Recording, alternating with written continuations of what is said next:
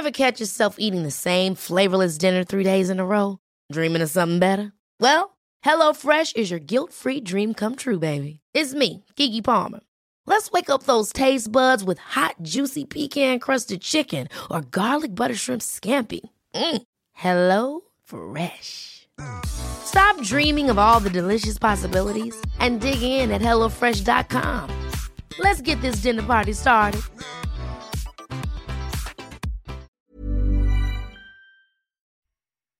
Halos 30,000, mga bangkay na bunga ng kontra-drogang pasismo, putang ehekutibo ay putok sa mga... Hello po, ako po si Robbie Alampay, Puma Podcast.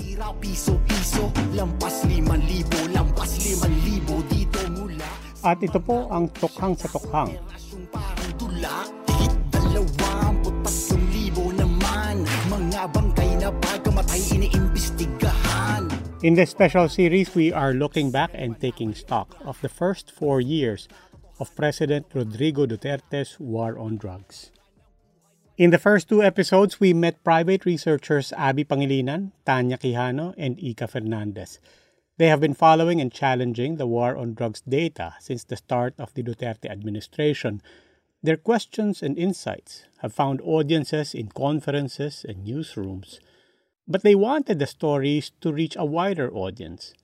And they asked, what if we worked with artists? Mix Villalon, who wrote the play 3 Stars and a Sun, said, theater, hindi yan ang gusto nyo.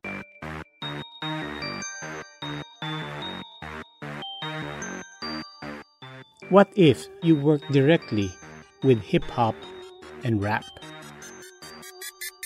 Sarap ng tulog ka sa peaceful. May sumi pa sa pinto. May dala mga pistol. Cops wanna pop us like your pimples. Nix remembers first being approached on her background as a playwright. Bakit tayo gagawa ng, say, play tungkol sa drug war? Sobrang limited nung audience na makakapanood ng play. Limitado siya nung oras na makakapagpanood ka. Limitado siya nung ticket prices kung meron man. Pero ang hip-hop sa Pilipinas, ito ay form na alam na rin ng urban poor communities. Like yung mga bagets na doon ay nagra-rap din. So parang ang idea ng Collateral, syempre, tumawid across audiences, mapakinggan ng pinakamaraming tao. Pero most importantly, maintindihan nung communities na pinuntahan din namin yung nagbahagi ng mga kwento nila. Kasi kwento nila to eh. The researchers were introduced to 2 rappers, Balakid and Calix. They were intrigued. Rap is driven by angst. They are propelled by the unfiltered language and lingo of the streets. What happens when unapologetic emotion is backed by data and research? For example, meron doon this one piece that jumped out from a pattern that to the artist was just too absurd to miss. Here's Calix.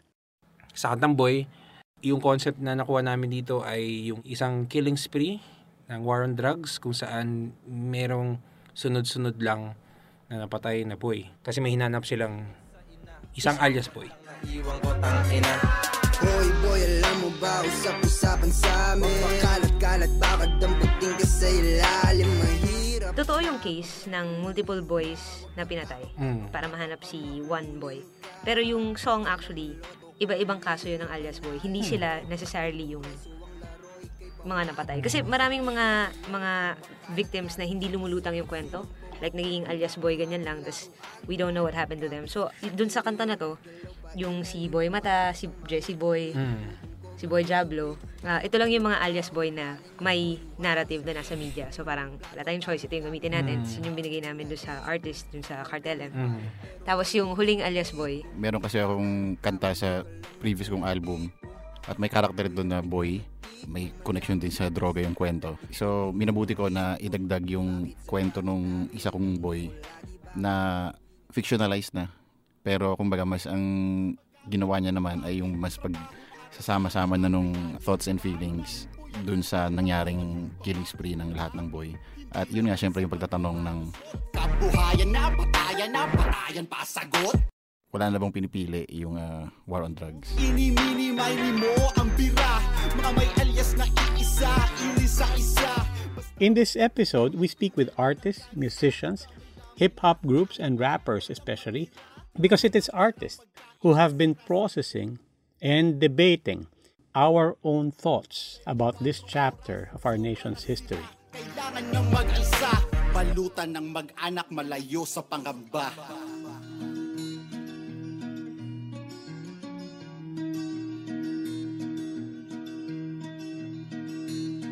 Lapit mga kaibigan at makinig kayo.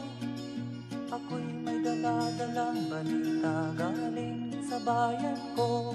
Music has always been used as a means to depict what was happening during that time. That's why if you wanna... Yan po si Tina Arceo Dumlao. Tina is the author of Himig at Titik, a tribute to OPM songwriters. And Tina is also the host of Aux Lang, AUX Lang. That's the OPM podcast of The Inquirer. You can look for that on Spotify. During martial law, these artists expressed through music the violation of human rights, the repression, the excesses of the Marcos dictatorship, and then also offered some hope about what we can do together as people to overturn that dictatorship.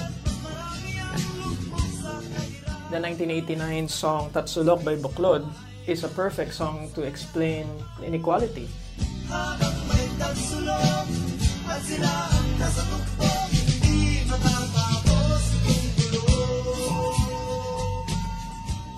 Arts are there to comfort the afflicted and afflict the comfortable.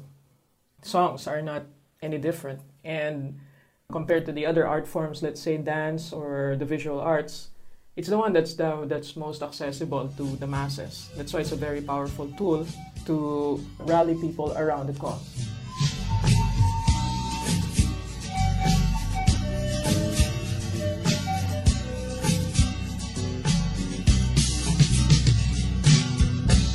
Music of the past half-decade has not only been recording history, it has been its own battleground.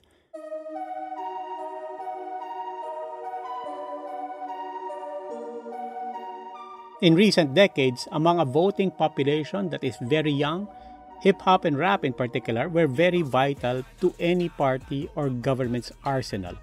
Because rap, as its purveyors say, is in style and content raging and angst-filled, it has also been wielded most powerfully as anti-establishment. That's important to remind. 2015 and 2016 seem so long ago now, it's worth remembering. In the last presidential elections, the establishment was not Duterte. Sawa ka na ba sa mga sumpang walang saysay, walang katuturan, puro pangako, Poncio Pilato, puro napako kinahantungan. In the run-up to the 2016 elections, hip-hop and rap were very effective in conveying frustration against President Noynoy Aquino, his hand-picked candidate to succeed him, former Senator Mar Rojas, and their brand of Daang Matuwid. Droga, higit sa lahat, hindi ko kayo nanakaw. Ano daw? Hindi ko kayo nanakaw. Oy, teka muna sandali. Gusto mo lagi kang tama pero parang may mali. Aha. Teka muna sandali. Sa daan na matuwid ay liliko na po kami. Bakit kamo? Kasi ang mahal na ng bilihin, gasolina at kuryente, bad trip kung iisipin. Traffic na sa EDSA, pinatraffic mo pa. Trabaho ng enforcer yan, inaagaw mo pa. May droga daw sa Davao, may droga sa Makati. DILG secretary ka, ba't di mo pinahuli? Di daw siya magnanakaw, nakakaya mo. Pera ng Yolanda, nasan di mo masagot? Oo, nung kalamidad kayo ay nagsipagpuntahan, pero dahil Romualdez siya, di mo na tinulungan. Ganun ba talaga? Pagkalaban walang aksyon, kung meron talaga nakatulong, si Duterte yun. Despite being the son of a governor, a mayor for decades, Duterte was depicted and he won as an outsider. A lifelong politician, but hardly typical. Singer-songwriter and Palanca-winning playwright-director Niel de Mesa rounded up fellow musicians and artists. They put together the song and music video you are hearing, and they called on people to rally around a man portrayed as a reluctant candidate to lead the country. Mayor, mawalang galang, ngunit ito ay alang-alang sa mga maliliit na taong wala nang makapitan. At kahit mayayaman, tinatawag ang iyong pangalan di na dahil sa negosyo para na sa katarungan. Paano aayos ang palakad sa lipunan kung walang sigang lalaban sa mga sigasigaan? Kahirapan at traffic at polusyon may solusyon, ngunit kailangan ng pastol na di gamol sa korupsyon. Something inevitable happens, of course, every time revolutionaries become president. The alternatives become the program. The outsiders become the governors. And the artists who fomented and marched for change, they become allies of the leader they endorse. And so when Duterte won and launched the war on drugs, the war on drugs did in fact define the foundations of the establishment. Of course, rappers and hip-hop artists were already right there on the scene. But in its angst, there was nuance. Crucially, the words reminded not everything that drives evil is itself evil. This rap collaboration, for example, Norem, featuring, among others, the biggest rappers in 2 generations of Filipino hip-hop, Glock 9 and Shanty Dope, remind this is not about good versus evil. Most of our problems are still ultimately about poverty. Ako lang ang meron nito. Ako na lang ang meron. Wala na dito sa amin. Mga istang kasabayay na prito na't nadaing. Sistemang mapanlamon ng dami kong inihain. Handa kong mamatay dahil may dapat na buhayin. As violence and killings rose, and as the number of drug users never actually came down, it was no longer about just the evils of drugs, but the evils and folly of the war on drugs itself. Kaya ingat lang sa kakapan, baka magkabakbakan. May bakal ka pa na dala na katulad nila sinubukan lumaban. Huwag niyo akong tutularan sa tabi ng kanyang pangalan. Ludugo na namang bumaha sa daan na kailangan punasan. Kailan kaya matutunan? Norem, the rap song we've been listening to, represents a crossroads for the hip-hop and rap community in the Philippines. It was as much the fruit of collaboration as the byproduct of a debate. It started with Niel. That's the same musician who spearheaded, with the actor Jimmy Bondoc, that campaign song with a rap hook for Duterte's successful run for president.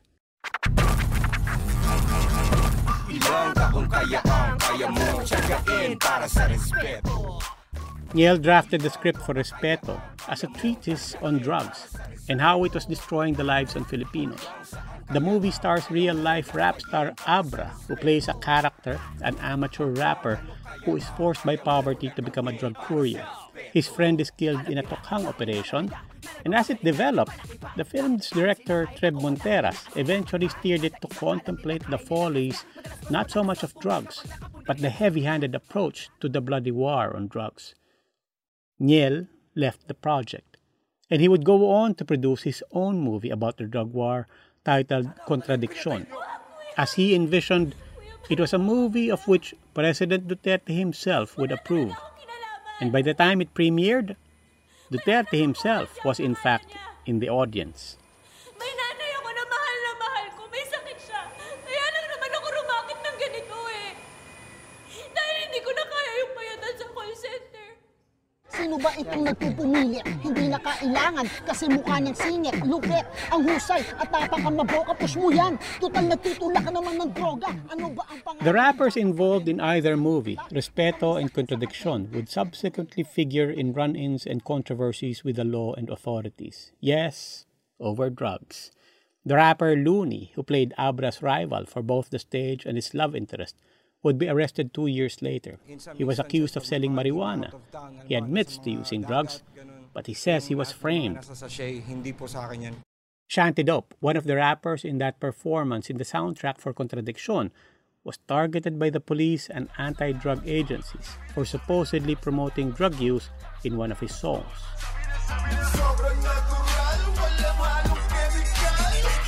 The Philippine Drug Enforcement Agency moved to ban Shanty Dope's track from the airwaves.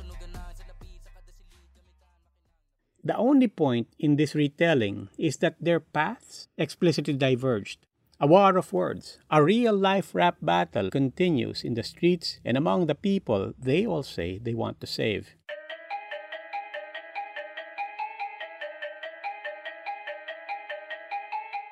Balakid acknowledges division in their community.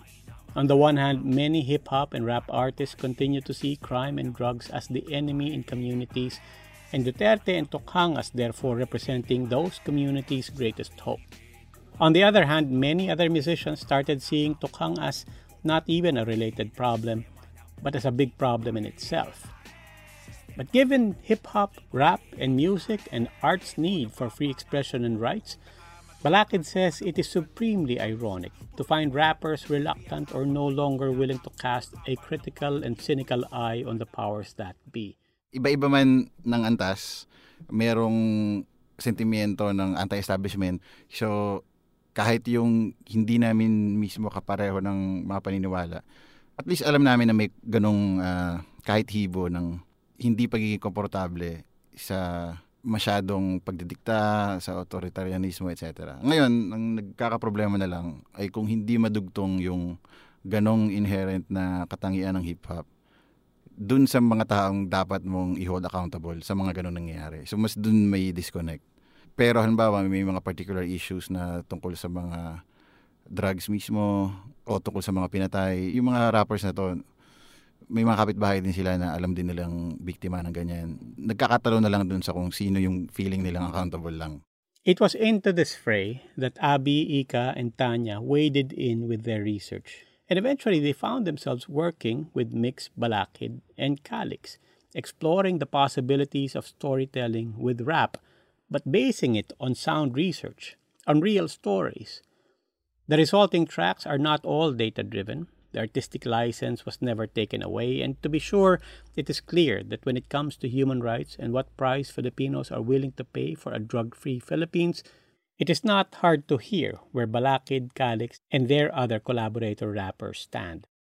Collateral, the album, is decidedly critical and questioning of the heavy-handedness of the war on drugs. The team came up with 12 tracks. The title brings to mind the phrase collateral damage. Walang may iwan, walang collateral. Parang kung merong isang bar na yun yung magre-represent ng buong album, yun na yun. Yung pinaka-mensahe doon. Kailangan nating magsama-sama, magtulong-tulong, sabay-sabay na kumilos. Hence, walang may iwan. At kapag ganun, well, walang collateral. Walang may iwan, walang collateral. Here's Mix. Siguro yung line na feeling ko ay pwedeng gamitin to encapsulate the album ay yung line mo sa Sandata na sama-samang manlaban.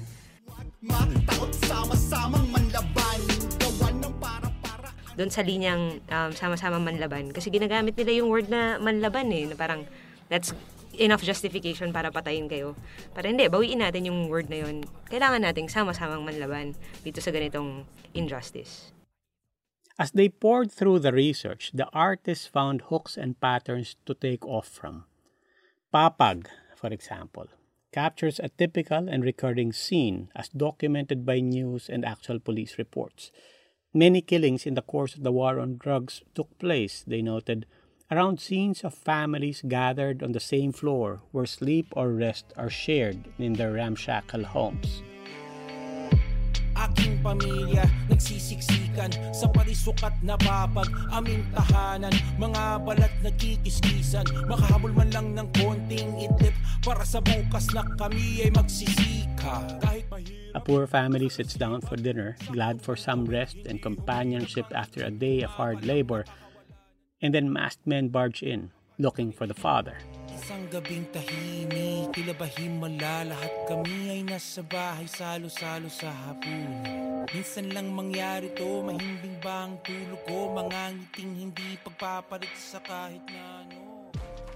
So I've read several cases that happened, kumbaga yung katapusan pare-pareho yung nangyari, na pinatay yung mga mahal nila sa buhay sa kung saan sila natutulog. May kaso na kinailangan pang linisin yung dugo, yung mess, dahil kailangan tulugan din siya right after. So, ganun siya kalala, di ba? Wala ka man lang panahon para lumayo doon sa pinangyarihan ng krimen. Hapon yun ba'y kasalanan? Bali na ba na humiling ng aming kalayaan sa araw-araw na pagkakulog sa kahirapan?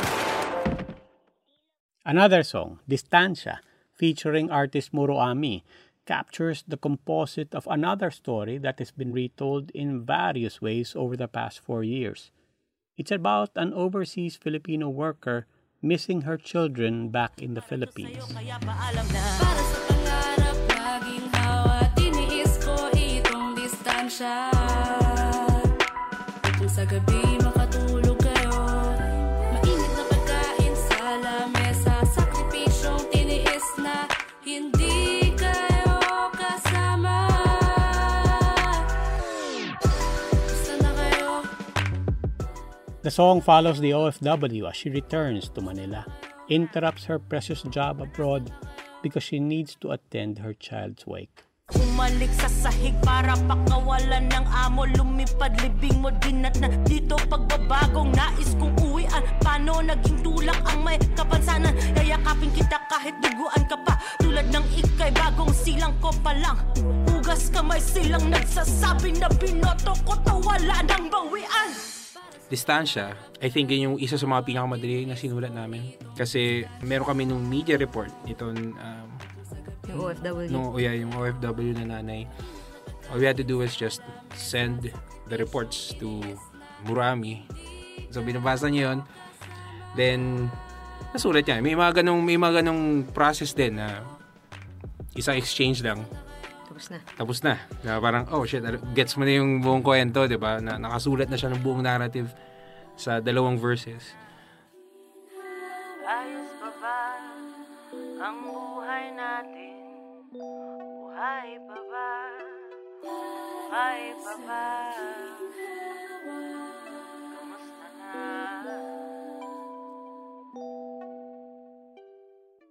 Meron kaming mga starting points na gano'n na ginagawa. So may mga kanta na mas educational talaga in the sense na yun nga, yung makinarya ay attempt to translate yung flowchart ng tukhang machinery. Merong pagsusuma na attempt to rap about the numbers. Halos 30,000, mga bangkay na bunga ng kontra-drogang pasismo. Putang ehekutibo ay putok sa mga sityo.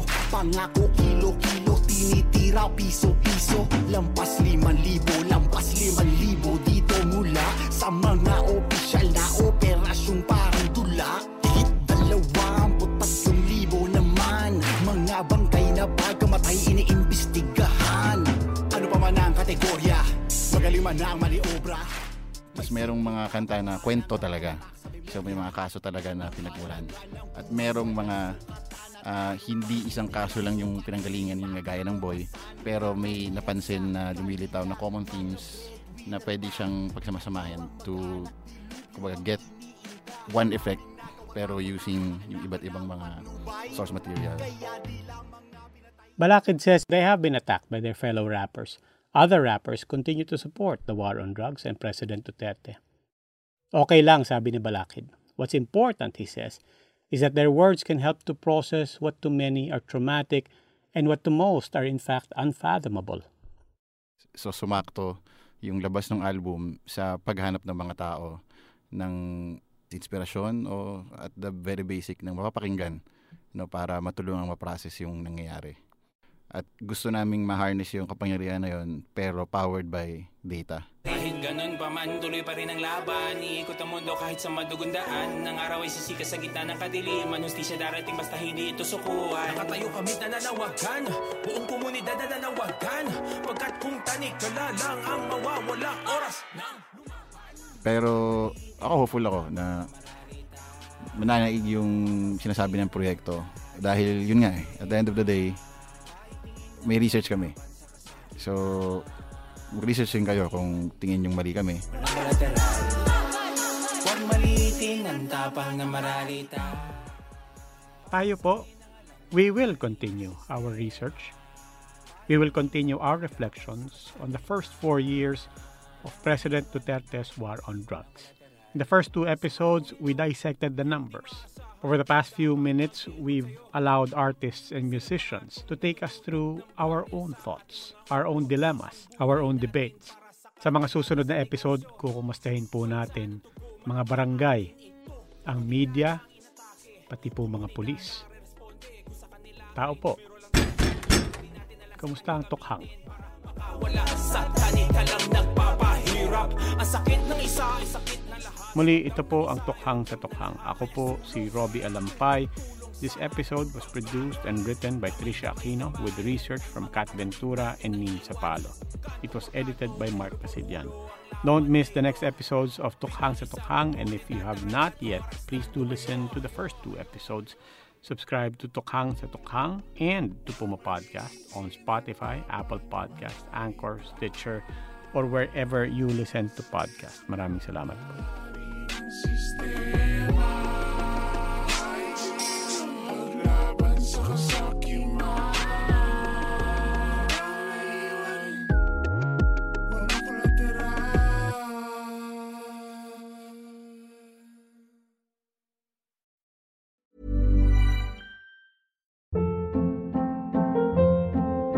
Hold up. What was that? Boring. No flavor. That was as bad as those leftovers you ate all week. Keke Palmer here, and it's time to say hello to something fresh and guilt-free. Hello Fresh. Jazz up dinner with pecan-crusted chicken or garlic butter shrimp scampi. Now that's music to my mouth. Hello Fresh. Let's get this dinner party started. Discover all the delicious possibilities at HelloFresh.com.